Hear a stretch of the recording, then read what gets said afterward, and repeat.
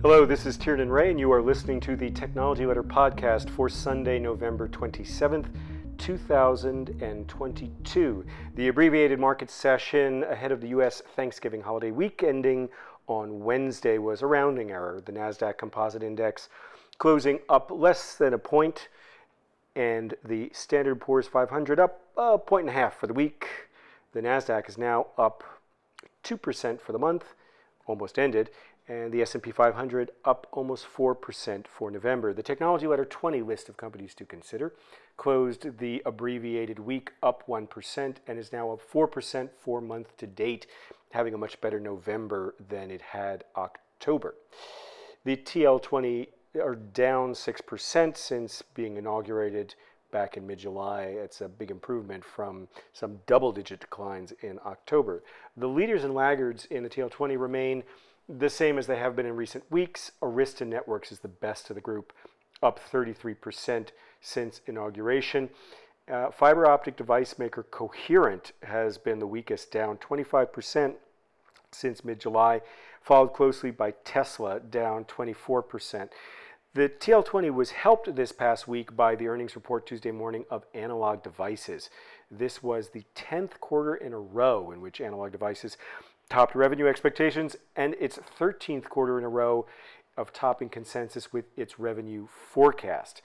Analog is helped by the fact that it's very different as a chip maker from Intel, Advanced Micro Devices, NVIDIA, Qualcomm, a lot of the chip makers with which you may be more familiar.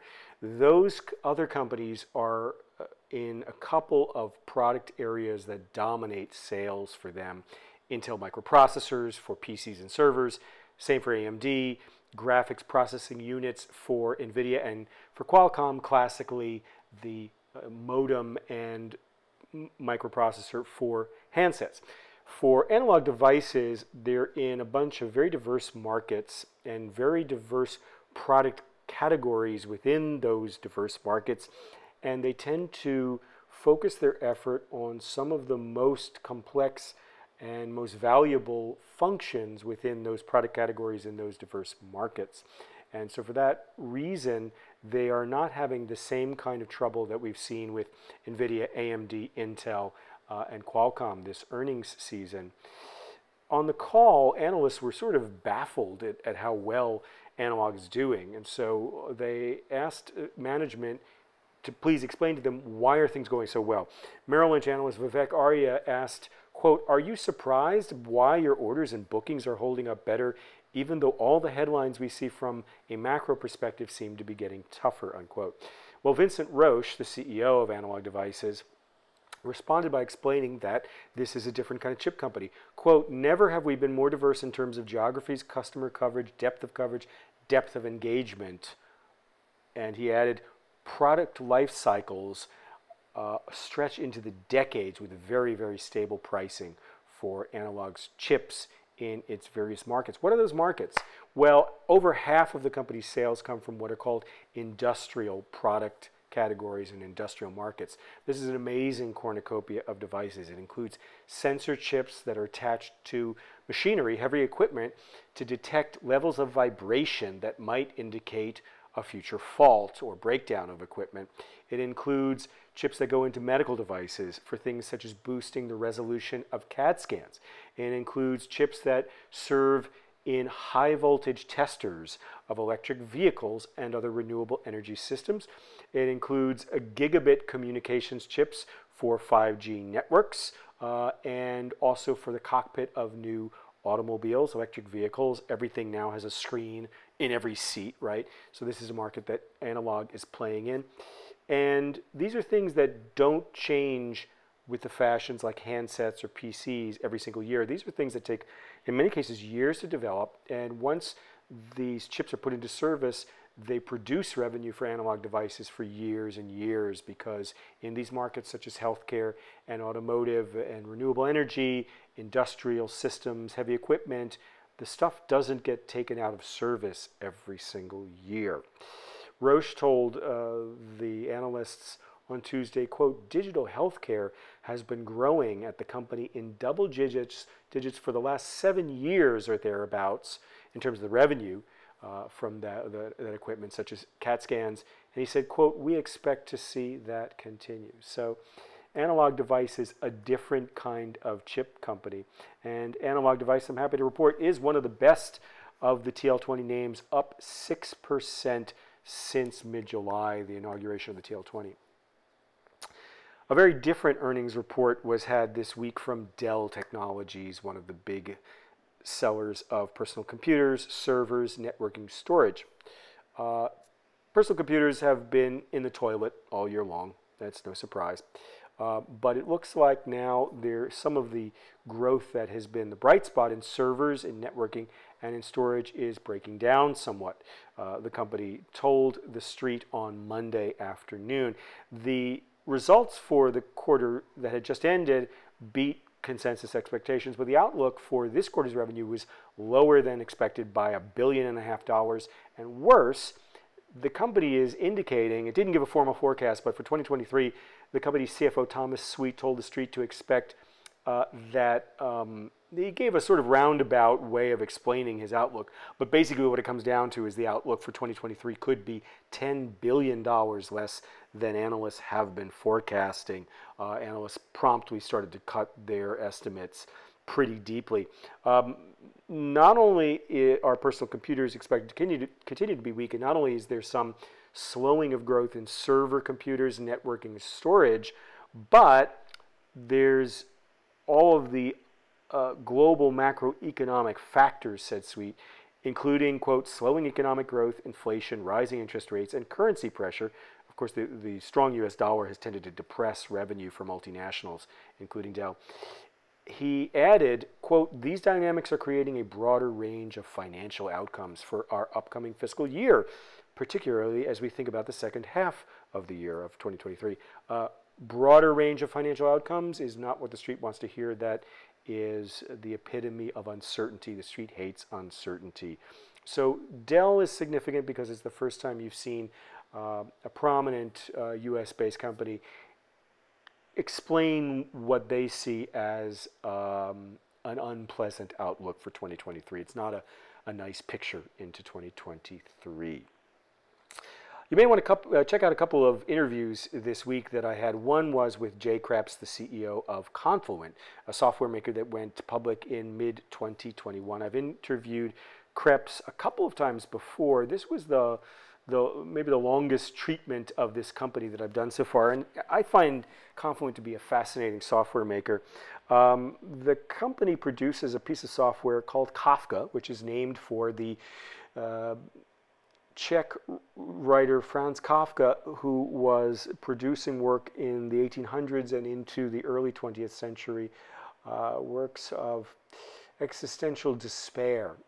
Jay Kreps had developed the Kafka program, which is open source, when he was at LinkedIn about a decade ago, and then he left LinkedIn and went on to found this company Confluent, which sells a version of the Kafka software. So you can get Kafka software for free, you could install it yourself, but a lot of companies are finding it hard to run this on their own. It takes huge teams of engineers, and that's helping Confluent create a business to run it as a managed service in the cloud on behalf of these companies. Now, Kreps has been hard-pressed to explain to the street what this technology is. It's somewhat abstruse. But in particular, he's having a hard time with the street because things are going so well at Confluent. Most software makers have been talking about push-outs, as they call them, taking longer to get a deal signed to sell software in customer shops, more scrutiny on software purchasing. That hasn't been the case for Confluent. In fact, this quarter that was just ended, that was reported November 2nd, was the sixth quarter in a row. It's the sixth quarter since IPO, and it's the sixth quarter in a row the company has beaten expectations for revenue. And this report was the fourth time in a row the company raised its revenue outlook for this year. And so investors are saying, how come you're doing so well?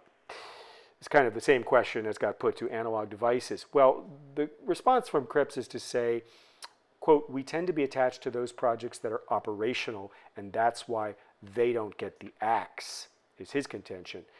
we dug a little bit deeper into what is the nature of this software because it can be so hard to understand. And there's something brewing here that's maybe a little bit bigger than just doing well quarter by quarter. Traditionally, something called a database has been a repository for information that gets collected and then later looked at. So an Oracle database system is where your customer data ends up, your logistics data, your product data, your supplier data, and you sort and sift that to see patterns, right? You do analysis. It's a repository where you keep track of what's going on, and then later you analyze it. The Kafka software is what you might call a diary. It keeps a sequential record of everything that has transpired. So if you gain a customer, if you lose a customer, both of those things are events that are kept track of by the Kafka software.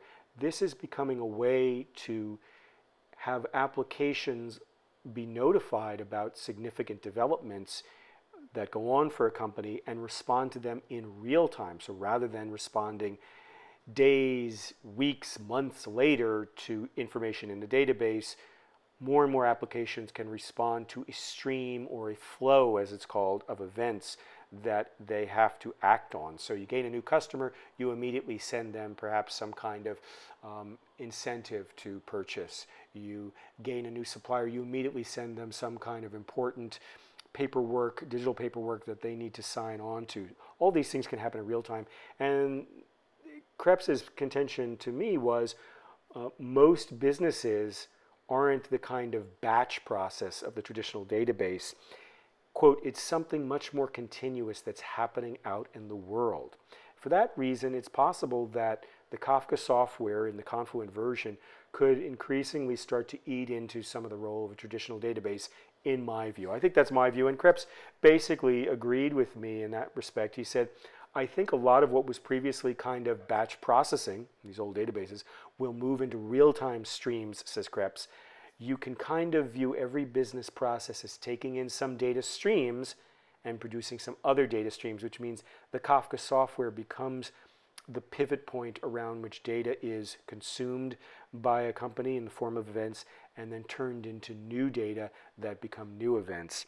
I like to think of the Kafka software as being like the cash flow statement, to use a finance analogy, to what had traditionally been the balance sheet as represented by a traditional database. The traditional database is a picture, a snapshot in time. It's very organized, but it has no movement. The cash flow statement, whether 3, 6, 9 months, or 12 months, is a picture of change, of development, of action, and that's what this Kafka software is.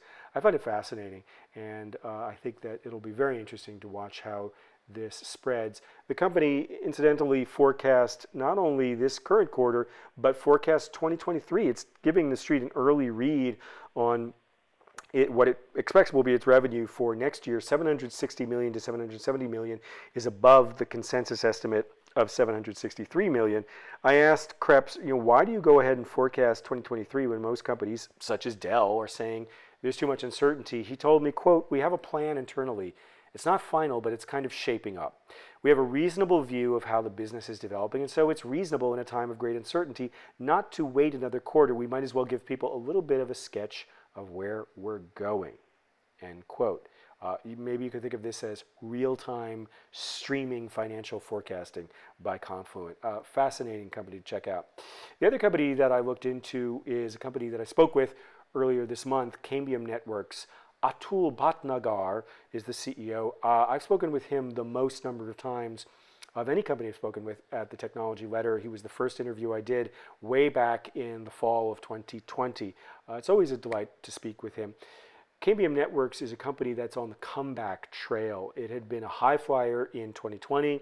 Stock was up huge, also into the beginning of 2021. And then what happened was, as we got into this supply chain mess, it restricted the company's ability to get parts for several quarters.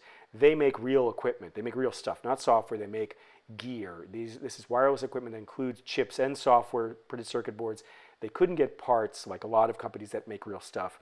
And so the stock plunged in 2021 and struggled into the beginning of 2022. But last couple of quarters, they've been able to beat expectations as they've gotten a grip on this supply chain situation. availability has become better generally. And so we've been able to return to talking about the core business for Cambium, which is making all kinds of wireless networking equipment that are going into all of the most interesting markets in the world. This includes things such as Wi-Fi 6, the latest version of Wi-Fi, which is having a big role in renovating enterprise networks. That business is on fire. It is nearly quadrupled year over year in the most recent quarter. The company's raised its outlook. One of the reasons that the product is taking off is it's now being adapted by companies, service providers that are serving multi-unit residential dwellings, MDUs, and hospitality such as hotels. They want to spread Wi-Fi throughout a hotel with greater range, greater reliability. They now want to plug it into applications. So if your hotel, you have these digital door locks, you can use the Wi-Fi network to unlock those digital door locks remotely. So gaining new uses for Wi-Fi in this new technology. There's also a market for 5G that is interestingly taking off overseas more than in the US. In the US, the story of 5G has been mobile handsets, 5G on handsets, as it has been throughout the world. But overseas, in areas of Latin America, the Caribbean, Africa, there is a booming market for fixed wireless networking that replaces what would have been fiber, what would have been DSL in areas where it's hard to run those lines or it's just not cost effective. So the company had one of its biggest deals ever in the Caribbean, in one of the Caribbean islands, to roll out broadband 5G service via these point-to-multipoint radio systems. Same in North Africa, same kind of trend. Interestingly, there is a market in the US that the US is leading, which is the opening up of spectrum in the 6 gigahertz band, known as the C band, for fixed radio service. This is adding to what had been capacity in the 5 gigahertz band that had been very crowded.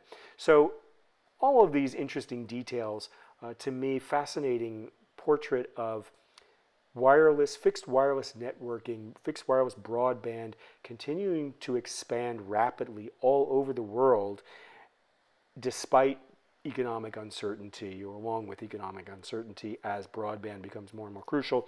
And this company, Cambium, is just at the heart of it. So I would encourage you to take a look at that. It's a really fascinating portrait of what's going on in technology and economic development. Cambium stock has been not the worst performer. It's down 21% this year. It's up 8% since the report on November 2nd. It's had a rebound as things have improved, as I said. This coming week will be a fun one for earnings that includes a mix of companies large and small. On Tuesday afternoon, we'll get CrowdStrike, Intuit, NetApp, Workday, and Hewlett-Packard Enterprise. Hewlett-Packard Enterprise is the part of Hewlett that doesn't sell PCs, it sells servers and networking. So another interesting read into that, whether the health of servers and networking is breaking down, as it had been the case with Dell Technologies this week. Also on Wednesday, we'll get Elastic, another vendor of open source software like Confluent. Nutanix, a company I've interviewed a number of times. Okta, the vendor of zero trust, quote unquote, security technology for digital cybersecurity. And Salesforce, the SaaS giant, also on Wednesday afternoon. Also on Wednesday, we'll hear from two great TL20 names, two of the better performing TL20 names so far, Pure Storage and Snowflake. These companies have held up much better than some of the other names. Pure Storage is up 17% since it was picked in mid-July, and Snowflake down just 2% since mid-July. That's actually one of the better performers. So we'll see if these companies can keep up the great results that they have had in recent quarters. Also this week, I'll be interviewing Qualcomm's CFO, Akash Palkhiwala. Qualcomm is also one of the TL20 names. Palkhiwala is a great interview because he's a charming fellow, but also he is one of the longest serving current executives at Qualcomm. He's been there for most of his career, and so I think he has an amazing perspective on how this company has changed over decades. I'll be excited to talk with him about how Qualcomm's profile is changing from a vendor of strictly handset modem chips and processors into a broader vendor of chips for IoT, the Internet of Things, for connected automobiles, and for the RF front end, the radio frequency chips, where it has competed with Qorvo and Skyworks solutions. See how this is catching on with investors. So check in later in the week for that interview. I'm real excited about that and glad that Palkhiwala has made himself available for this.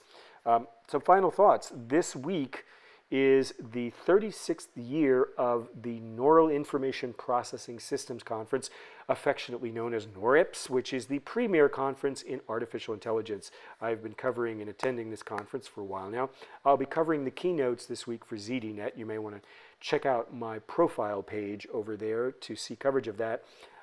Interestingly, this year, there's something going on in the background in the fields of machine learning, deep learning, versions of machine learning in particular, which is a little bit of a, maybe schism is too hard a word, but there is a difference of opinion that's sort of coming to a head about what direction machine learning, deep learning should go in. It's been highly successful in developing things such as AlphaZero, the program that excels at playing chess, at playing Go, at shogi, and has been able to develop all kinds of other achievements in full information, limited information game playing. Also things such as GPT-3, the OpenAI program that stunned the world by producing piles of verbiage that are human-seeming. This has all been a result of scale, by which I mean making bigger and bigger AI programs has been the trend, supplied by tons and tons of powerful GPU chips from NVIDIA. So scale has been the story in recent years. But some of the deans of the field question whether this is the direction that things should be going in. And in particular, last month for ZDNet, I interviewed Jan LeCun, who is a pioneer in machine learning and is the head of AI research at Meta Properties, the owner of Facebook. LeCun told me that he thinks scaling alone will never get artificial intelligence to achieve true intelligence or anything like animal or human level intelligence. Something else is needed. So there's not really a schism here, but there's an emerging conflict of views among the leading protagonists of AI as to where the field should go next. And it'll be interesting to see if that comes up in some of the keynotes this week. For the Technology Letter podcast, I'm Tiernan Ray. Thank you for listening and have a great week.